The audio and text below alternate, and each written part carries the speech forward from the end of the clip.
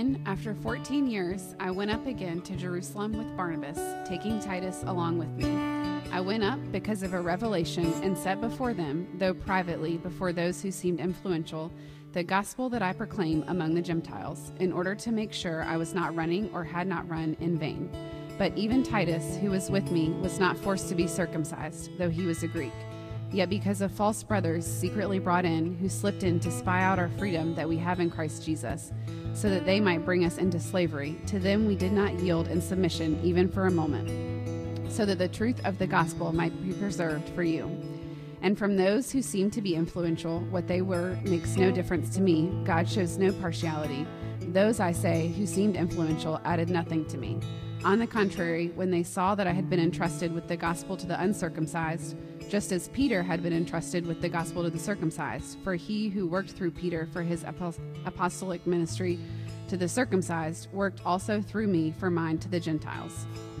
And when James and Cephas and John, who seemed to be pillars, perceived the grace that was given to me, they gave the right hand of fellowship to Barnabas and me, that we should go to the Gentiles and they to the circumcised. Only they asked us to remember the poor, the very thing I was eager to do. Let's pray. Father God, we thank you so much for this day that we can just gather and worship you and fellowship with one another, God. We just thank you most of all for Jesus and for the great exchange of love and grace, God, that he came down here to rescue us, Lord. Father, just be with Kevin as he brings the word today. Lord, I just pray that you would open our hearts and our minds to hear you and take the word with us and the gospel with us through this week, Lord. In your name we pray. Amen.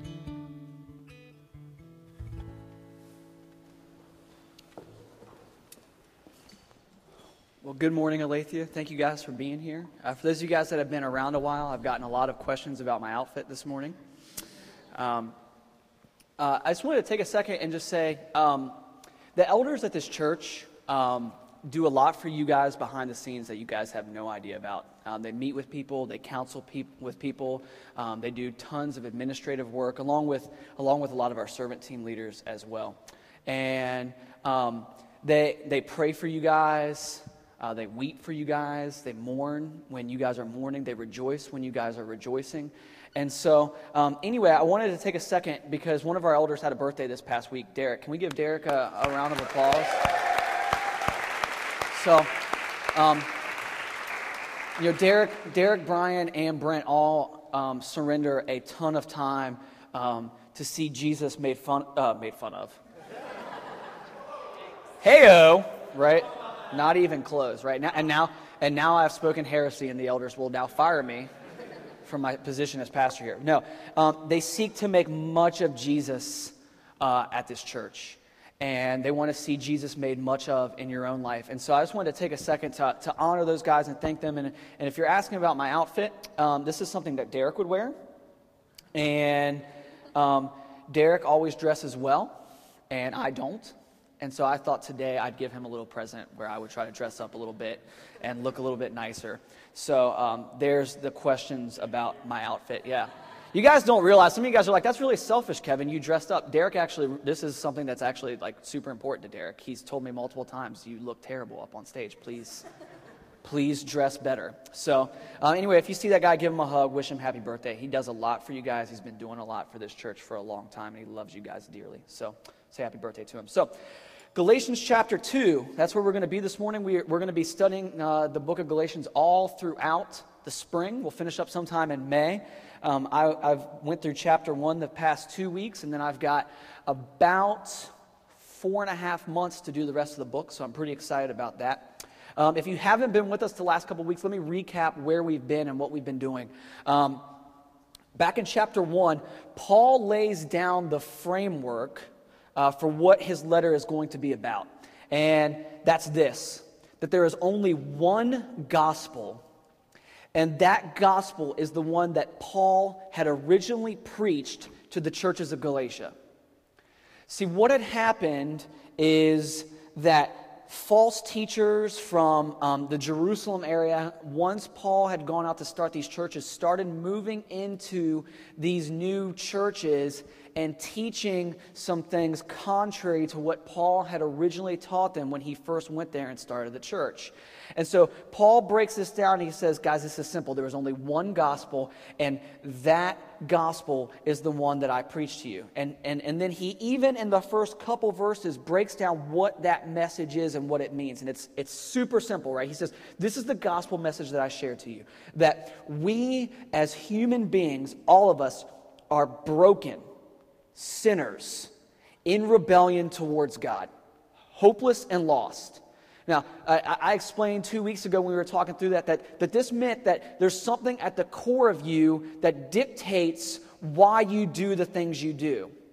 Right? I explained like the situation with my kids and how I ask my kid when he disobeys or does something wrong, and you ask kids that question and they say, well, I don't know. Right? Well, the correct answer is that they're sinners. Right, that their original father, Adam, all the way back, right, sinned and rebelled towards God, so that the human race has been affected by that decision and that choice to rebel against God's goodness and mercy towards them ever since then.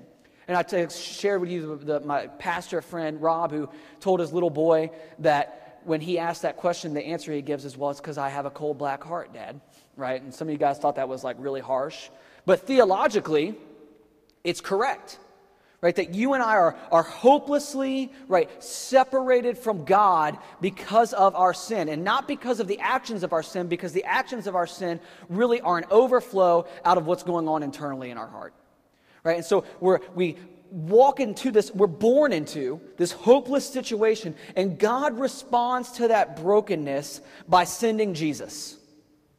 And what Paul says there is that Jesus takes on our rebellion and punishment, which is theologically this idea of propitiation. He takes on, right, the wrath of God that was supposed to be poured out on you and I for our rebellion. Jesus takes that on and pays that penalty, and that Jesus lives a perfect life, right, what the Bible would describe as righteousness, and gives that to us, and that's this theological idea of Christ imputing his righteousness to us, or giving or crediting it to us. All this is going on in Jesus' life, death, burial, and resurrection. And this is why it's super important to have a firm understanding of who Jesus was and what he came to do, because there is a lot going on at stake for you and I in Christ's life. And so Paul says, here's what happened, here's who you are, here is what Jesus has done. And if you understand that when we explain what has been done, that Christ takes on our punishment and gives us his righteousness, then you see clearly and plainly that the revelation of God and the gospel is that the credit for you and I being restored into fellowship with the creator of the universe is not contingent upon your performance or mine, but solely by the work of Jesus Christ and what he did. That there's nothing to add to that. Meanwhile, what the false teachers were doing when they moved into these churches was saying that, hey guys, yes, we agree that you need Christ, but we also think you need this on top of it. You need to become Jewish so that you can partake in the fellowship of the saints with Christ. And so then Paul shared his story, right? And we talked about that last week. He shared his story that God had saved him. And he said, here's the message, here's how it works, that this gospel is God's revelation, not mine. And the way we know that is every other man-made religion in the world centers around man-made performance and rules and regulations. And yet the gospel of God says, Jesus did everything for you. Respond now to him out of joyful obedience to his performance on your behalf. And so what we're going to see in chapter 2 this morning is this continuation of this biographical detail of what Paul shares about his own life. Then what we'll see in future chapters is the theological implications of what's going on in those churches, and then the ethical concerns surrounding understanding the gospel. And Paul's going to continue his story this morning, as we saw earlier when Caitlin was reading, that this is true. Not only did God save him, but we must be unified as a church in our understanding that it is only God who saves. Right, Paul's saying it's not enough for us individually to understand the truth of the gospel, but then we need to be unified as brothers and sisters in Christ and understanding the basic components of that message and being able to share that with a lost and broken world. Okay? So when Paul shares this story, and I'm not going to read the whole thing to you right now because we'll break it down kind of verse by verse here in a second, but when Caitlin was sharing that story with you, it says that Paul kind of goes back to Jerusalem again a second time, which is separate from the previous trip that he had mentioned in Galatians chapter 1. And he heads back into Jerusalem a second time, and when he gets there, there's a lot at stake at what's going on while he's there. Okay? And the first thing I want to do is I want to start with when in the book of Acts we can see this trip happen and what's going on. Because understanding that's going to help a lot with our biblical chronology and understanding exactly where things are fitting into place and what's happening. Okay? And so if you got a Bible, you can kind of flip over to these places, but we're not going to spend a ton of time there. But there's 4 different times we see Paul show up in Jerusalem in the book of Acts. The first one is in Acts chapter 9, shortly after his conversion. He shows up in Acts, and that's where he meets Peter for the first time. He spends a couple days with him there. He shares his message. And this is the visit that Paul mentions back in Galatians chapter 1, saying, I went there to meet with them after a couple years of being in Damascus and doing ministry. Okay. Then he starts off chapter 2 by saying, hey, it's been 14 years and I have not gone to Jerusalem since that time, right? That 14 years passed in between those 2 visits. Now, if you go over to the book of Acts, in Acts chapter 11, it mentions a brief visit that Paul makes to Jerusalem, and I'll come back to that one in just a second. But Acts chapter 15 tends to be the one that many people remember.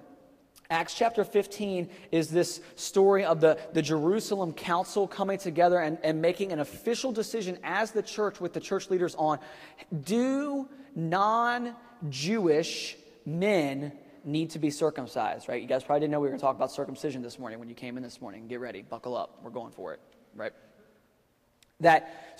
Do non-Jewish men need to be circumcised to be entered into fellowship in the church? And so the official decision that they kind of came to was no. That adds to the gospel of Jesus Christ. We don't need that, right, added to this. People can come to their own decision on whether that needs to be done or not. Now, the last time we'll see Paul enter into Jerusalem is Acts 21 through Acts 28, where he goes there and ends up being arrested and sent off to Rome, and then eventually he's executed for preaching the gospel. Now, in Galatians chapter 2, most people think that Paul is referring to the visit that he made in Jerusalem that Luke talks about in Acts chapter 15. They think like, okay, there's some similar themes there. They're talking about this idea of circumcision and whether it's important and whether it's a big deal. And so they read what happens in Galatians 2, and then they go over to Acts chapter 15. They say, okay, this is what's going on here. This is when Paul went back and they had this council. Now, I do not believe that that's what's happening here for a number of reasons. If you're familiar with the passage at all, the first reason I don't believe this is what's going on in Galatians chapter 2. Paul's very much just kind of introducing this idea, right, to the church of Galatia about this visit he had with some of the leaders in the church of Jerusalem. If the church had come to an official decision on this council, and remember, he's writing in the past that this trip has already happened when he went to Jerusalem. Official decree would have already been made by the church in Jerusalem, and we wouldn't have been arguing about these false teachers entering into the church of Galatia.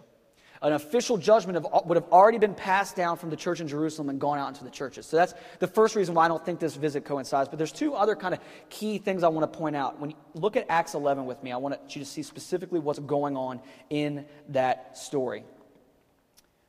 In verse 27, it says, now in these days, prophets came down from Jerusalem to Antioch. And one of them, named Agabus, stood up and foretold by the Spirit that there would be a great famine over all the world. This took place in the days of Claudius. So the disciples determined, everyone according to his ability, to send relief to the brothers living in Judea. And they did so, sending it to the elders by the hand of who? Barnabas and Saul. See, what happened was there was this famine that hit the area, and the church in Jerusalem in particular was very poor. And so the Gentile churches tended to have more money and more resources. So what they would do is they would pool those resources together and try to help the church in Jerusalem, knowing that people weren't going to make it. And so what we see here is when we get back to Galatians chapter 2 then, in verse 2, right, Paul mentions why he goes down there, right? He says in verse 2, I went up, talking about Jerusalem, because of a revelation set before them. Meaning this revelation that Agabus had shared with the churches about this famine coming, right? They went up in response to that revelation that the church in Jerusalem was going to be in need because of this famine and because of the fact that the churches tend to be a little bit poor. Now, on top of that, they go down to Jerusalem, right, to help the poor churches in Jerusalem. And remember what Caitlin said when she read the final verse when she was doing the reading earlier in verse 10? Once they've kind of talked about their issues, the things that the apostles charged to Peter and Barnabas is this: only they asked us to remember the poor, the very thing I was eager to do. Why? Because he had gone to Jerusalem to help the poor in the first place. So we see kind of these things working together. So what we have here going on is in about AD 45, there was this famine. And in about AD 45, we see Paul heading down to Jerusalem to help with this particular famine that's going on there. So Paul goes to Jerusalem because of this revelation to help the poor. But there's also a second reason that he mentions there. Right, look at verse 2 with me. Let's look at these first two verses and start breaking some of this down so we can understand our text this morning. Then after 14 years, I went up again to Jerusalem with Barnabas, taking Titus along with me. I went up because of a revelation and set before them, though privately, before those who seemed influential, the gospel that I proclaim among the Gentiles, in order to make sure I was not running or had not run in vain. All right, so a lot of people read that, and to be honest, this is actually my first instinct when I read those verses as well. You read verse 2 and you see him say, I went down in order to make sure I was not running or had not run in vain. And here's what we assume. We assume that Paul's saying, well, I had to go down to Jerusalem to make sure that my ministry had checked out, to make sure that the message that I was preaching was okay, and to make sure everything that I'd been doing up until this point in my church planting was what the leaders of the church of Jerusalem wanted me to do. Now, here's the problem with that line of thinking and why I don't think that's correct. First and foremost, right, it contradicts the very language that Paul has used up until this point in the epistle, right? He spent a lot of time in Galatians chapter 1 trying to make sure that the church of Galatia understood that when he gave them the gospel, when he first went there to preach, that the gospel was not from men, and the message was not from men, but was from who? Christ, right? From the revelation that he had received from Christ on the road to Damascus, right? And one of the things that the teachers that had moved into the church of Galatia were accusing Paul of was this idea of his religion being man-made or easy to believe. And so they're saying, hey, the reason why you like Paul's message so much is because it's really easy to believe. But the reality is this, right, that Paul's not giving you enough information. He's not telling you about the part where you need to become Jewish before you can actually receive Christ's atonement. And Paul's saying, look, guys, if my religion were man-made, it would actually do what every other religion does, which is bind you up with rules and regulations and things you need to do. Instead, right, I preach to you Christ and Christ crucified as the only way to be reconciled to God. And that's the direct revelation that was given to me by Jesus Christ himself. Okay? And so Paul spent the whole first chapter kind of saying and defending his message. Why then would he need to go back to Jerusalem and make sure what he was preaching was in line with what these men thought? Now, if you also look at the language of Galatians chapter 2, he uses that term, like I sat down with those that seemed influential. Right? It seems kind of harmless, but it's kind of Paul's way of saying, I talked to these guys who were important in the church. It didn't really mean that much to me, but I felt like it was important that I talked to them anyway. I didn't need their approval, but I talked to them anyway out of respect. They were influential. They were leading the church. I wanted to sit down and have a conversation with them, not to get their approval, but so that we could get on the same page. Because the reality of what's going on here and the language that he's using is, hey, I've been doing ministry now for 14 years. That's what he says. It was 14 years before he went back to Jerusalem. And I want to make sure that what I've been doing the last 14 years, for the last 14 years is not in vain. Not because I'm worried that my message is wrong, but that I'm worried about the fruitfulness of my ministry if Jerusalem and the new churches being planted in all over Rome are not on the same page. Right? It's kind of this idea. Paul was not concerned about the certainty of the truthfulness of his ministry, but instead with the fruitfulness of it. If the churches were not on the same page, confusion and disunity was going to enter into the church, and it was going to cause a lot of problems. Right? Paul was preaching the gospel, starting churches. These Judaizers were moving in, coming along from Jerusalem back behind him, and undermining his message. And so Paul, in being undermined by these religious teachers, is saying, look, theirs is a man-made gospel, mine is not.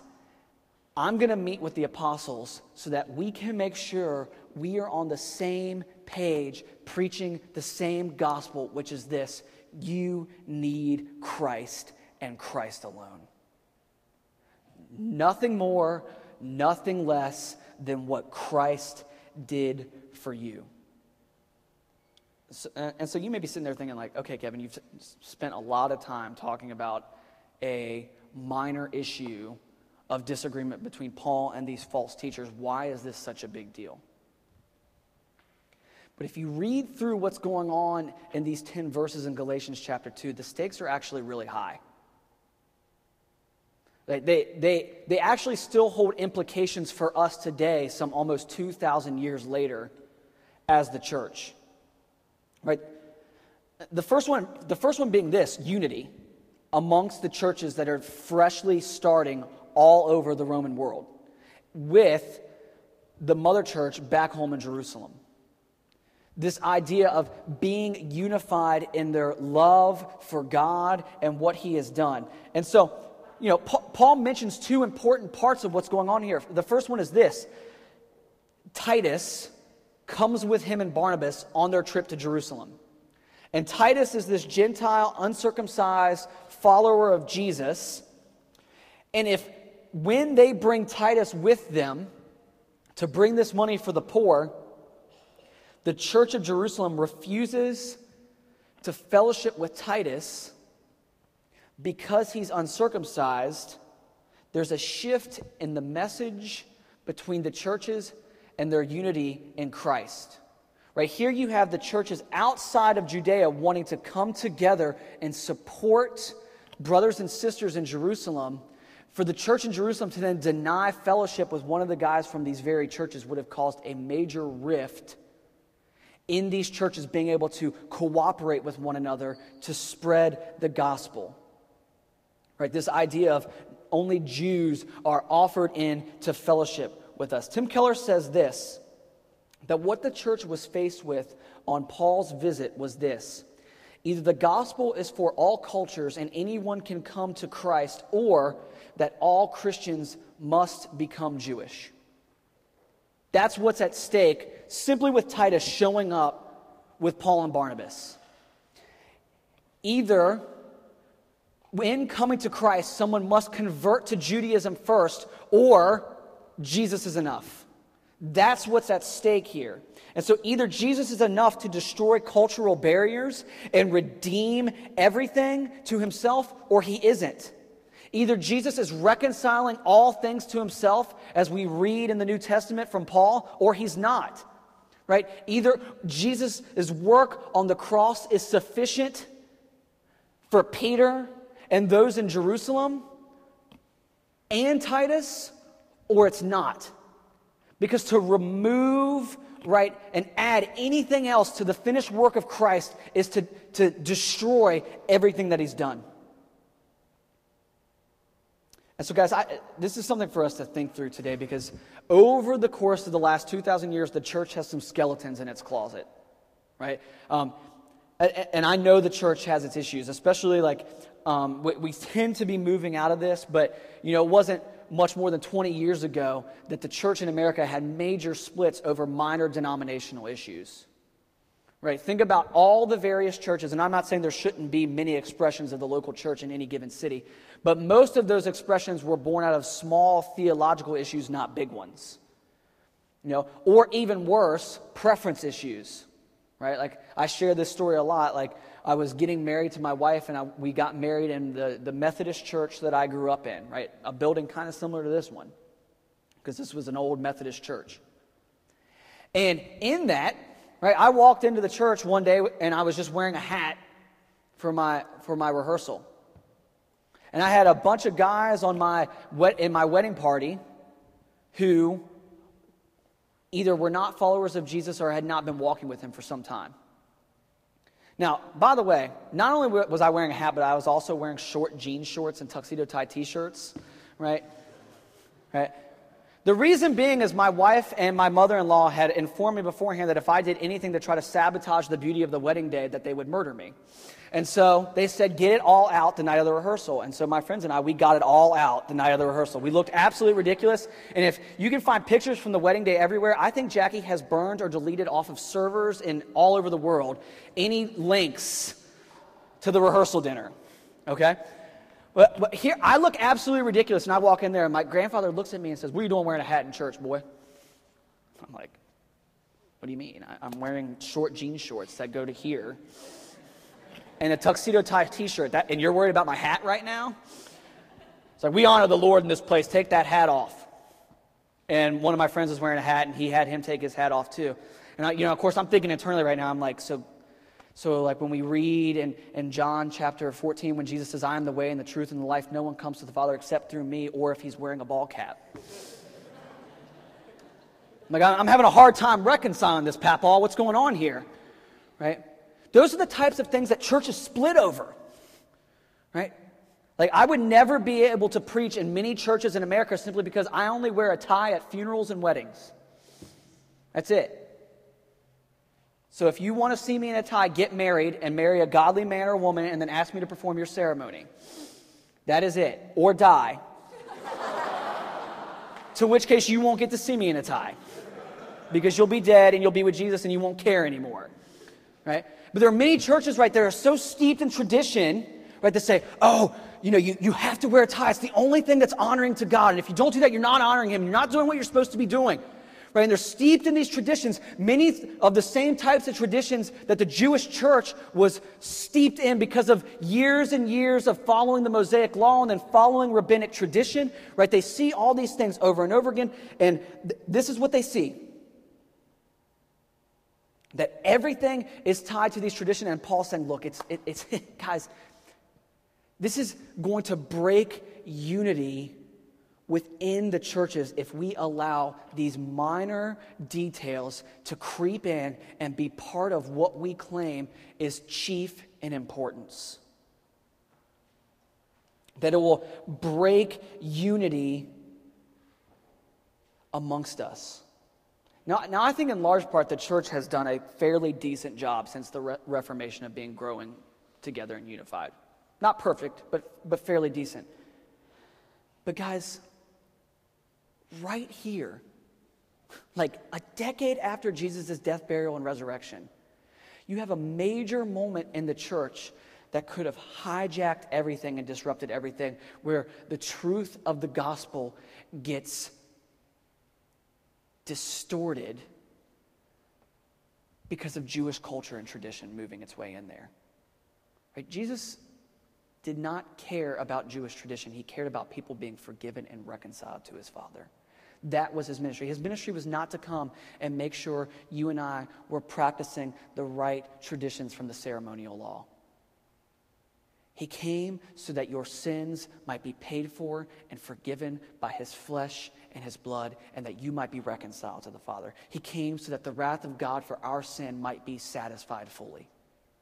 He came so that you and I might fellowship with the Father the way that Adam and Eve originally did and the way it was intended from the outset in Genesis chapter 1 and Genesis chapter 2.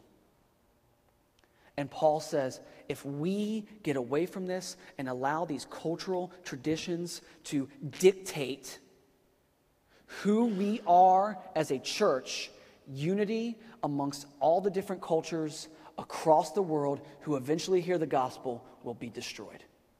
And the church will not move forward. And not only was unity at stake for the church, but if you look at verse 4, freedom in Christ was as well, right? Look at this. Look at verses 3 through 4 with me. He says, but even Titus, who was with me, was not forced to be circumcised, though he was a Greek. Yet because of false brothers secretly brought in, and look at this, who slipped in to spy out our freedom that we have in Christ Jesus. So what? So that they might bring us into slavery. He says, the message of Christ is that you are free, and the message that these guys bring into the church is one of re-enslaving you to what the Jewish law had done for so long. And I love what he says in verse 5. To them, we did not yield in submission even for a moment so that the truth of the gospel might be preserved for you. Now, he's writing that to Galatia, but he's writing that to you and I right now too. That Paul taking a stand at that meeting by bringing Titus and saying, this is what I preach, this is where I'm going, I don't want ministry to be in vain, we need to come together on this because this is super important. You and I have the privilege of hearing what Christ did for us because Paul took a stand at this meeting. Because Paul took a stand not for his own ministry or his own glory, but for the glory of what Christ had done for us. He took a stand that what is true of God is that he's greater than man, and therefore we are not going to allow men to run back to man-made religion. We'll fight it till the end. That's the message that he's declaring. And so Paul is greatly concerned as he's heading to Jerusalem because unity and fruitfulness of the church down the road are at stake. That's it. The beauty of the gospel and what it's done is at stake here. And if we do not come together, says Paul, the world will notice our lack of unity and it will hurt our witness. I love the example he says, right? He says, unless I run the race in vain. Now, some of you guys are like me and you can't run more than 100 meters. Okay? But we also have a few people that attend this church that are on the UF track and cross-country team. And one of the things that's like fascinating to me is it doesn't matter if you have the fastest people in any leg of a race. If you are in a relay race, there is one part of that race that will dictate the outcome for every single team that's in that race, and that's the handing off of the baton. If you have the fastest people for every single leg, but you stink at passing off the baton and drop it, what happens? Race is over. You're out. You have to hold that little metal stick to win. And if you cannot pass that stick off, it's going to be a problem. Paul's using that example saying, look, I've just labored for 14 years. I was the first leg of the race. I want to pass the baton off to the next generation. If we can't pass the baton off to the next generation of people who are going to start churches and tell people about what Christ has done with them with a message that's undefiled and gives all the credit and glory to God, then I will have spent the last 14 years running in vain, the same way that if you are on a relay team and you run the first lap and someone else takes that baton from you and drops it, it wastes everything you did. And that's why you see people at the Olympics crying sometimes when they drop the baton. They spend their whole life training for that moment. Think about how you would feel. You spent your entire life training for that moment so that you might win gold for yourself and for your country, and you're the fastest people there, you're doing well, and you drop the baton. How would you feel? It would be a lot to take on. That's what Paul is dealing with here. It's like, look, we've spent 14 years sharing the gospel in hostile places that didn't know who God was, and people are being saved. They're responding to Christ. They're repenting of sin. They're trusting in Jesus for forgiveness of sin and salvation, and this is what's happening. the race can be lost because we can fail to make Christ look glorious and introduce man back into the picture. And so I want to transition to the verdict and what ended up happening at this meeting, right? And some of you guys already know what happened, but we can see here, right? On these two key issues, two things happen, right? The first one was with Titus, right? Verse 3. But even Titus, who was with me, was not forced to be circumcised, though he was a Greek. So the first verdict of the church, they don't care. They invite Titus in. Hey, welcome, bro. You don't have to take your hat off, or in his case, you don't have to be circumcised. I won't go into depth on that. You don't need to do that to be invited into fellowship with us. Come. Let's break bread together. Let's pray together. Let's read the scriptures together. Let's worship together. In practice, right, the gospel says that you're accepted because of Christ. Come in here and have fellowship with us, bro. We're not going to add to it. We're not going to make you do anything else. The second verdict, I think, though, is a little bit more important, which is why Paul spends more time with it, because it's practical in the fact of the message that he shares and what even we're talking about some 2,000 years later. The Judaizers were saying, okay, yes, Jesus, but you also need the law of Moses. More specifically, the halakha, which is the rabbinic interpretation of the Torah. Right? And Paul was saying, nope, you need the grace of God in Christ and Christ alone. That is what you need. And so these apostles who seemed influential, he says this in verses 6 to 7. And from those who seemed to be influential, what they were makes no difference to me. God shows no partiality. Remember what I said earlier, that it seems like he doesn't really care? There's your proof. Those, I say, who seemed influential added nothing to me. On the contrary, when they saw what I had been entrusted with the gospel to the uncircumcised, just as Peter had been entrusted with the gospel to the circumcised. For he who worked through Peter for his apostolic ministry to the circumcised worked also through me for mine to the Gentiles. He's saying, look, when I brought my message some 14 years after doing ministry to these guys to make sure that the churches were on the same page, not only did they not add to what I had been preaching to the churches that I had started, that includes you, churches in Galatia. They didn't add anything to what I told you. They said, nope, you got it. You got it exactly on. Like, we sat and we walked with Jesus for 3+ years when he was doing ministry. This is what he preached and taught us. Is exactly what Paul is preaching and teaching you. We're not going to add anything to it. You got it, Paul. This is exactly what you want. This is exactly what you need to be telling. Paul says not only did they not add anything to my message, but they also affirmed and were excited about the new churches being started all over southern Galatia, which is modern-day Turkey, and in parts of Greece and Damascus and other parts of the Roman world. That they were excited and affirmed his ministry. And so this brings us to this interesting place where I think we need to make sure that we understand what this means for us now in 2017. Okay, because here's the reality. Paul is saying it's Jesus and Jesus alone, not Jesus plus the law. And the Judaizers are going to respond, well, what about the law then? What about the Mosaic law? You're trying to replace it with just the grace of God, and no one will ever obey, and no one will ever know what God wants or demands as obedience to him, and you're just trying to do away with the law because you don't like it and you don't want to deal with it. Paul anticipates that kind of pushback and what's going on here. And meanwhile, while the apostles are affirming him, they've got this tough line to walk on what's going on. And the same thing can happen for us, right? I said that there tends to be, right, when we share the gospel message with people about what Christ does, two great perversions of that truth, right? We either walk in legalism, which is what the churches of Galatia were doing, where they say, okay, we must add something to this. We need to, yes, Jesus died for my sins. Now I need to have a quiet time. I need to do enough devotionals. I need to go to church enough. I need to do all these different things, right? And we add all these different things to the gospel, right? That's one of the great perversions. But the second one is licentiousness. And what I mean by that is that we look at the gospel and we use it as insurance for any time to do whatever we want, wherever we want. And we say, oh, Jesus died for my sins, so there's no need to live a life that's honoring to God and obedient towards Him.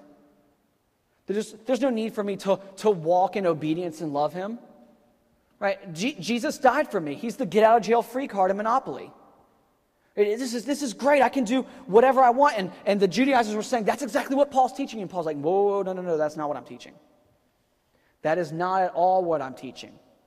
As a matter of fact, I'm teaching the opposite. Go over with me to Romans chapter 7. I want to make sure that we understand the relationship of the law to the gospel. I love if you read that first part, if you have an ESV, right? That top heading in Romans chapter 7, what does it say? Released from the law, right? And what does that mean? Look at verse 4 with me. Likewise, my brothers, you also have died to the law through the body of Christ, so that you may belong to another, to Him who has been raised from the dead, in order that we may bear fruit for God. For while we were living in the flesh, our sinful passions, aroused by the law, were at work in our members, to bear fruit for death. But now we are released from the law, having died to that which held us captive, so that we serve in the new way of the Spirit and not in the old way of the written code. Paul says the law brings about one thing, guys: death. It shows us that God has a standard and none of us meet that. And even when you know the law, which many Jews did from a very early stage in their life, what does Paul say is true of them? They still break the law. They may try to keep it, but they don't keep all of it. And sometimes, even in their wickedness and rebellion and their sinfulness, because of their very nature, they intentionally break the law because of their rebellion towards God and who they are. And he says, in Christ you are released from the law, having died to it in Him. Meaning that idea of propitiation and imputed righteousness, that in Christ, when He died to suffer the wrath of God for our sake, that we died with Him when we identify with Him. And then when He's raised to new life, resurrected from the dead, that we are raised to new life, declared righteous and forgiven and not guilty by the Father, the same way that Jesus was. And that now we serve God in the spirit of obedience, not according to the law, but according to what Christ did for us. So is the law bad? No. Look at verse 7. What then shall we say? That the law is sin? By no means. Yet if it had not been for the law, I would not have known sin, for I would not have known what it is to covet if the law had not said, you shall not covet. So what is Paul saying here? Some of you guys have these looks on your faces like, Kevin, what are you getting at? He's saying this: the law is not meant to be what saves you, but is meant to be what shows you and I what is wrong with us and our need for someone to rescue us. It is a tutor, as he says later in the book of Galatians. It's a teacher. It's a test of some sort that shows you the reality of who you are. Let me give you an example of this. Okay? Some of you guys have been around for a while and you know this story and it hits home to me. I don't talk about it a ton, but I like to share it when I can, when it can be used as an example, especially with something like this, right? At 2 days old, my second-born son, Josiah, began to have seizures in the middle of the night. And when they're little babies, you really don't even have any idea what's going on, right? Like I remember very vividly at 3 a.m. in the morning, which who is awake at 3 a.m. in the morning after sleeping? I know some of you students are up till then. And then you're wondering why you're tired all the time. But I wake up to feed him, and we're holding him, and he just starts kind of acting strange. And I said to Jackie, I think he's having a seizure. And my mother-in-law's there, and she's like, no, I don't... babies do weird things or whatever else. And I'm like, I don't have a good feeling about this, but we waited that next night. He didn't seem super off afterwards. He kind of went back to sleep after eating. And so we're like, okay. And so the next night he has one again. I'm like, we need to go to the hospital. This is not normal, right? Something like in the parental instinctual radar was going off in my brain. I don't even know how to describe it, right? And so we took him into the hospital, and they immediately admit him. And what did they immediately start doing? They take a spinal tap. They start running blood tests. They hook him up to an EEG to monitor his brain activity. And then later on down the line, they would do genetic testing. And so he's hooked up to this EEG, and he has a seizure while he's in the hospital. And at this point, but right before then, we'd gotten this news from the doctor saying, Kevin, we think he's okay. We just think this is maybe reflux or something going on, that he doesn't seem to be showing the typical signs of infant seizures. And so they come back out, and I'm away with my sister downstairs getting food, and I come back up, and Jackie's a mess. Some strange dude that works for Shands is like, your kid just had a seizure. It's like, thanks for the update, dude. That was a really kind way of telling me as I walk by your desk here. And we walk in there, and Jackie's crying, and the nurses are trying to do things, and they're trying to get him to kind of come to and kind of come out of it and whatever else is going on. And that's when the reality sets in, is there's something wrong with my kid. And I don't know what's going on. And I don't know how to help. Now, some of you guys know me. I'm not super emotional. I have to go out and call his doctor and tell his doctor that he's not going to come for his couple-day checkup, and that poor receptionist at Dr. Benton's office is just hearing me. I don't even know if she can understand me. I'm sobbing on the phone while talking to her, and she's doing the best she can to try to deal with this uncontrollably emotional guy over the phone. When I call my parents and tell them what's going on, I'm weeping and crying with them. My mom's crying on the other side of the phone. Right, saying, we'll be praying for you. And all this time, I'm in this state of what do we do? What do we do? What do we do? And we're at the hospital, right, and they're running all these tests. They're running an EEG. And what did the EEG show? What showed that he was having seizures? What did the spinal tap show? He doesn't have meningitis. Right, what did the blood test show? He doesn't have some sort of serious illness or going on. So then we go down the line and we get genetic testing done. And what the genetic testing was supposed to be done to show us, hey, what's going on with Josiah? Is there maybe some sort of genetic disorder? Maybe does he have some sort of chromosomal disorder or whatever else going on? Well, we get the genetic testing back and everything comes back normal. And so we get this diagnosis from the neurologist. He says, your son has epilepsy. We're going to have to put him on a medication regimen, but we don't know why. There's no reason. Now, why am I sharing this example? The EEG, the blood test, the spinal tap, the genetic testing all served purposes to try to give us information and figure out what was going on with my son. And guess what we found out about him? He has epilepsy. That's what the test confirmed. Now, how foolish would it be if I sat up here and told you this morning our treatment plan was for him to be on an EEG the rest of his life? You would look at me and you'd be like, why?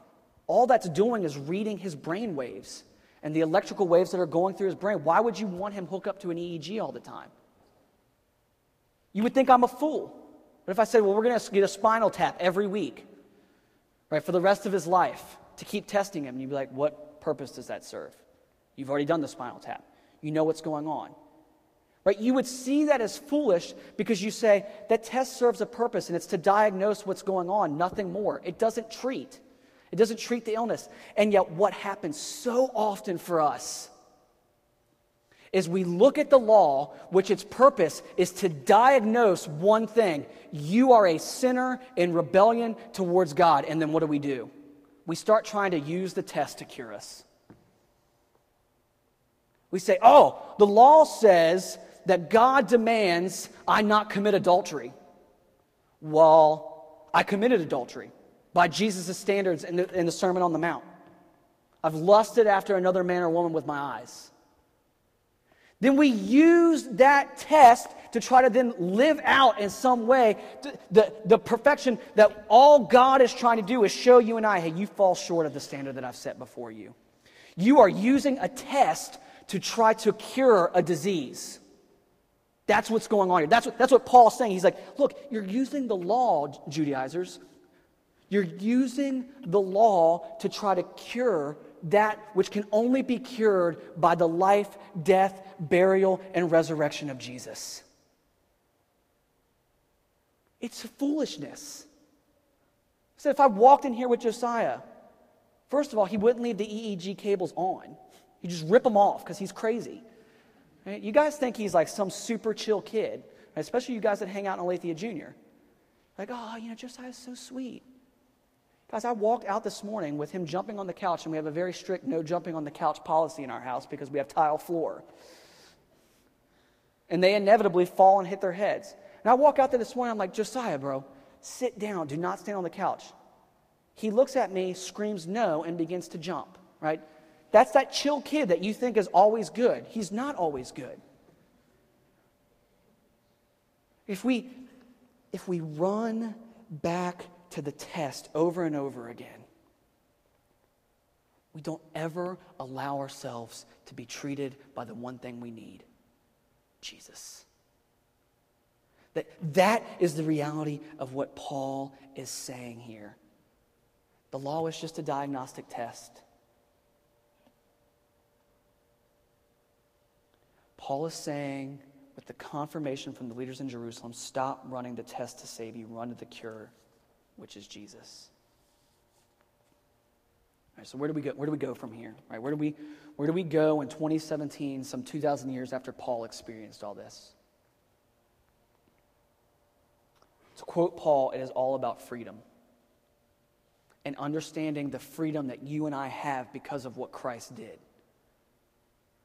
The freedom we have to enjoy him and know him. Right? Tim Keller points out two ways in which understanding what was accomplished here at this meeting in Jerusalem brings a clarity of the freedom that the gospel brings to you and I. Right? If we understand Jesus came and died for our sins and rose again so that we might be restored in fellowship to the Father, two things are true. One, we have cultural freedom. And here's what I mean by that. That man-made religion binds up its adopters and followers into rules and regulations. And what that inevitably leads to is that your salvation, your performance in that religion dictates who you are. And many of those things are cultural. Like I said earlier, don't wear a ball cap in church. Don't drink alcohol. You must dress up in a shirt and tie on Sunday. You have to go to church Sunday morning and Sunday night and Wednesday night. Right? Some of you guys came from that background. There's other things that are theological too, that you must be baptized in our church a certain way, or you must speak in tongues or you're not saved, or you must use certain gifts of the Holy Spirit or you're not saved. All things that are added to the message of what Paul shared in the beginning of Galatians chapter 1. And if, we don't see Christ as being the central tenet and the sole tenet of the message of salvation, what happens is that, especially in the case of what happened here in Galatians chapter 2, is that no one could follow Christ apart from becoming Jewish. And what would happen is two things would happen. One, cultural genocide would occur. Because everyone would have to convert to Jewish culture, meaning the diversity of cultures you see in America wouldn't exist to the same diversity that we see today. Because everyone would have converted underneath the Halakha, which is the Jewish rabbinic tradition. And so we would have seen cultural genocide creep its way into the church. On top of that, if this continued to go, we'd have seen the destruction of future cultural creation and the destruction of the mission of new church plants. Because here's the reality. As we've planted this church in Gainesville and you guys have come and we're so glad and excited that you're here, there are a lot of people in this city that will never want to call Aletheia their home. But there are a lot of other great gospel-centered churches in this city that might have a different method, a different philosophy, that might be able to reach somebody from a different background than what we're doing.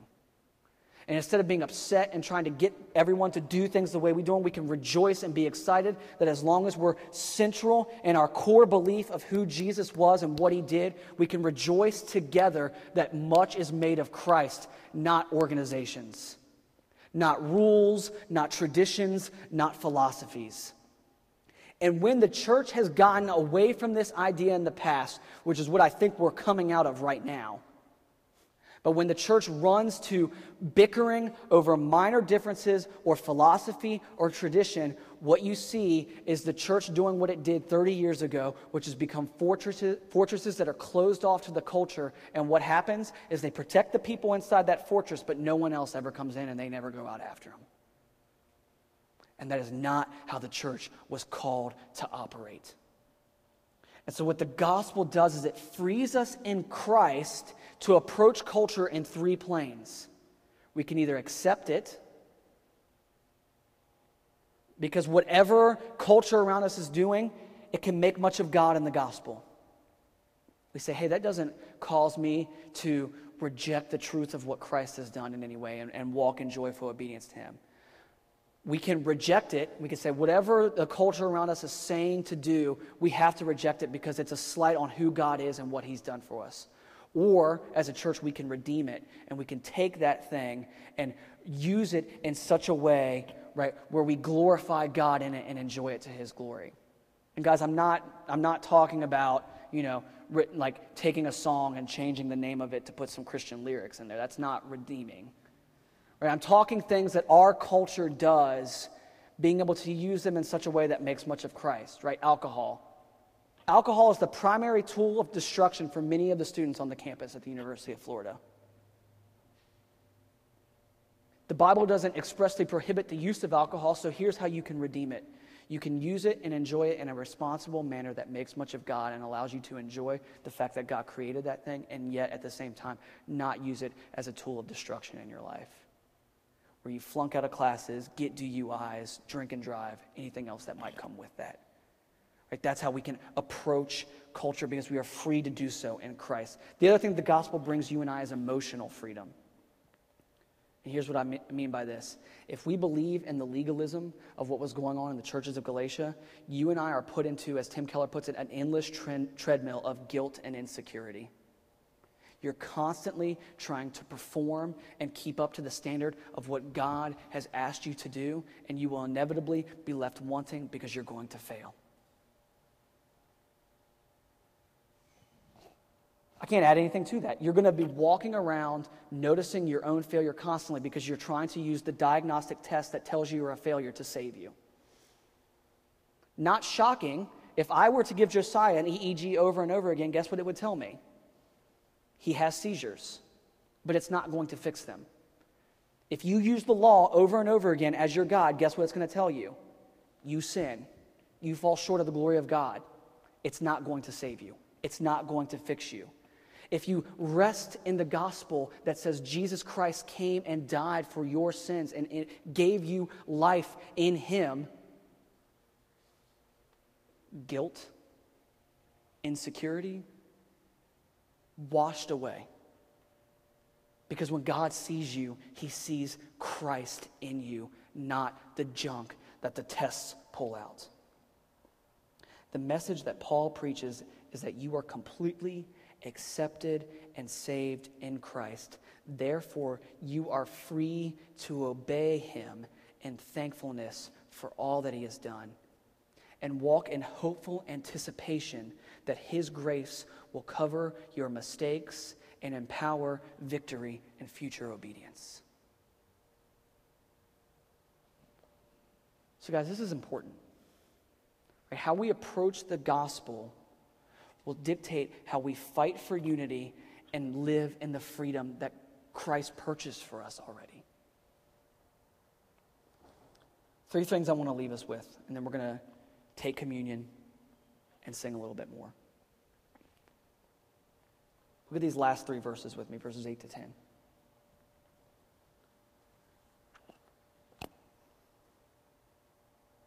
For he who worked through Peter for his apostolic ministry to the circumcised worked also through me for mine to the Gentiles.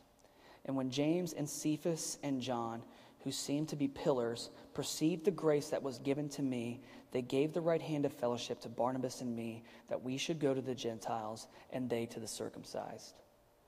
Only they asked us to remember the poor, the very thing I was eager to do.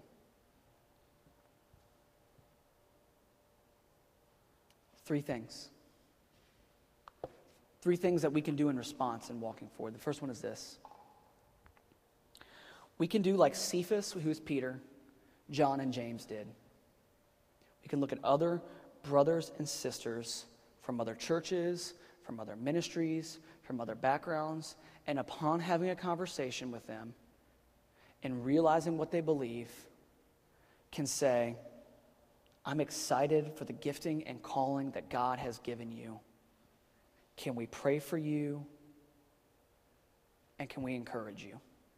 We don't have to do ministry the same way as you. We don't have to have the exact same jobs or calling. But can I support you and encourage you?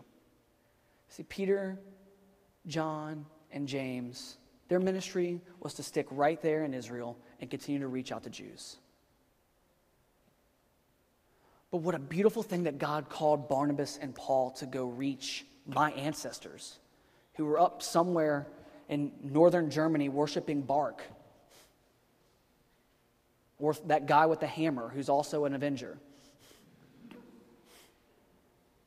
How beautiful that God called Paul and Barnabas to go after my ancestors, and that Peter and James and John said, yes, let's make much of Christ together.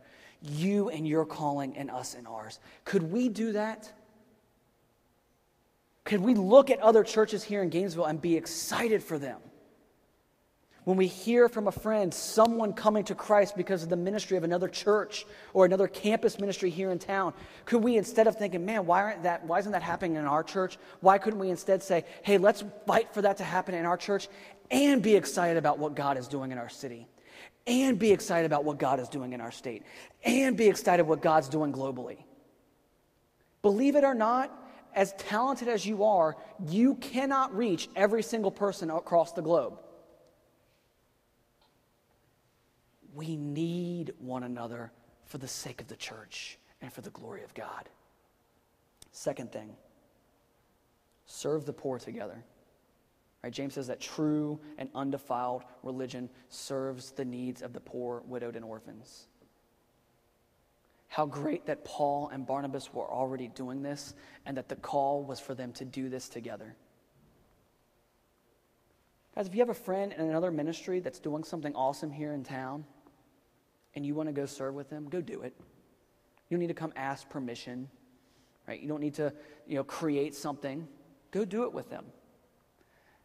There's plenty of good ministries doing things. We can come alongside them and serve them together. And then the last thing that he says this. Go back to verse 6.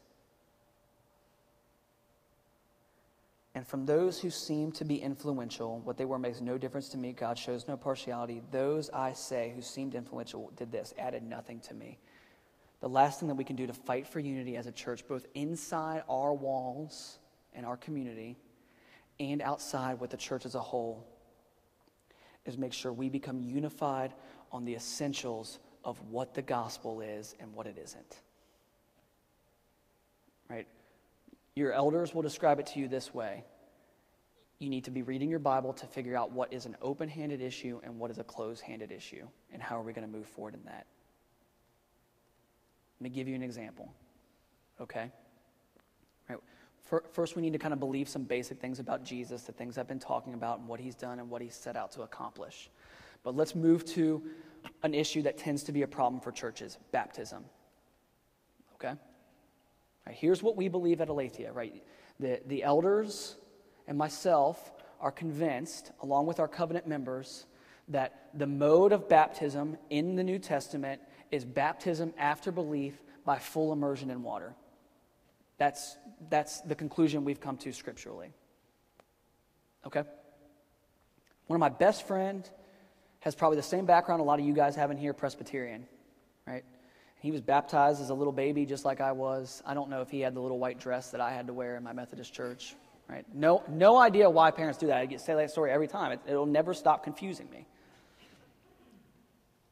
Right? Baptized as a kid, okay? He and I fundamentally disagree on what baptism symbolizes in regards to when belief happens, okay? But he and I are on the same page with this belief in baptism. Baptism does not save. Baptism is an expression of what Christ has done and purchased for you already. So whether you grew up Presbyterian or some other background that believes in paedo-baptism, which means infant baptism, or you grew up in a tradition that says, no, I waited till after I professed faith in Christ and then was baptized by immersion fully in water. That is an open-handed issue. I can disagree with my brother and yet still fellowship with him and say, hey, this isn't a gospel issue. But there are many churches who agree with me and the elders of this church on method and mode of how baptism is supposed to be happening. They'll say it's got to be by immersion and it's got to be after a profession of faith. But they would add this caveat. They would say, and you have to be baptized to be saved. Because if you don't get baptized, right, Christ's atonement on the cross is not effective for you.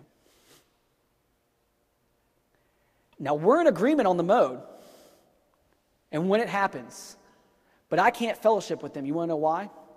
Because they're adding to the work of Christ. They're saying Christ plus baptism in our church this way.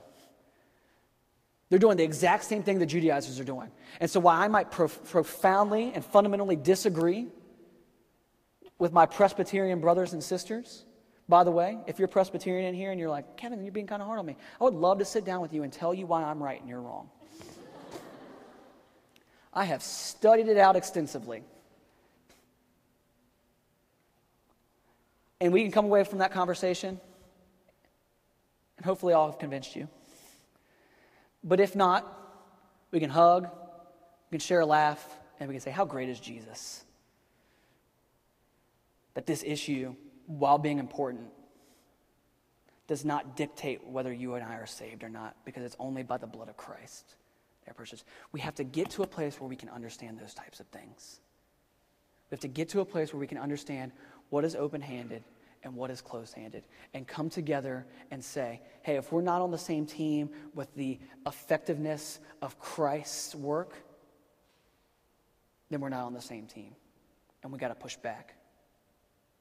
But if your church demands hymns with an organ, and my church demands Charles with a guitar, we can both rejoice and worship God in our own modes and methods, and yet rejoice and enjoy him together. Guys, I want you to think about this as we enter in to our time of communion and reflection this morning. If you're here and you've been a member of many, many different churches, or you're a member of our covenant member of our church, or another one here in town, you just happen to be here this morning visiting for some reason, let me say this first and foremost.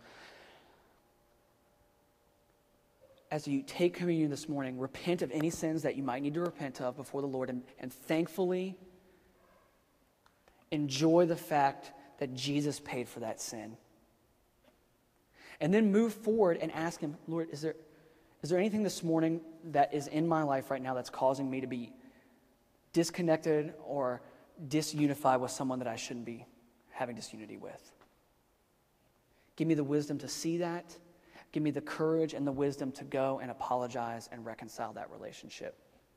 If you've got a friend in another ministry, or if you've been critical of someone of something that you probably shouldn't be critical for them over, own up to it. Jesus died for it already. Kill your pride. You died in him already anyway. Right? Set your ego to the side and go and reconcile that relationship. If there's someone you need to pray for, a ministry that you're excited about, pray for it freely. Pray for this church, but pray for another one. There's tons of great gospel-centered churches in this city. Pray for them. Right, guys, if they're growing and discipling and seeing people come to Christ, guess what? That's a win for us too. Just because they're not here on a Sunday morning or in one of our community groups does not mean it's not a win. Right? Believe it or not, this is a small storefront marketing campaign for the kingdom of God, not Aletheia. Right? We're here to make much of Jesus, not make much of this organization. Not make much of your campus ministry, not make much of your church back home. We're here to make much of Jesus. Pray for them. Pray for the ministries that you may know back home, and that God might use them to make disciples that love Jesus. And lastly, if you're here this morning because someone invited you and you've heard a lot of talk about the church and you're wondering why we're talking about circumcision and all these different things, let me say this. If you bring one thing away from this time this morning, the person who invited you or the reason you're here this morning is because God deeply loves you. He loved you so much that even though you are in rebellion towards him because of your sin, he sent his only son to die for those sins on your behalf so that you might be forgiven and invited into fellowship with him. I pray that you would know that love, that you would lay down and accept the free offer of forgiveness and grace that God offers you in Christ. And that you can take communion this morning as an opportunity to remember what he's done for you. Let's pray.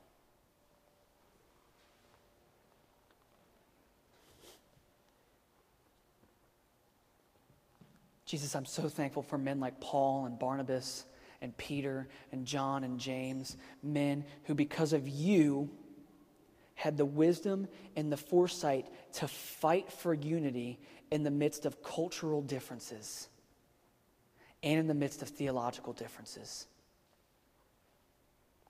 Thank you that they stood firm in wanting to make much of you, Jesus, and see that freedom live out in our lives. Lord, I pray that we would fight for that.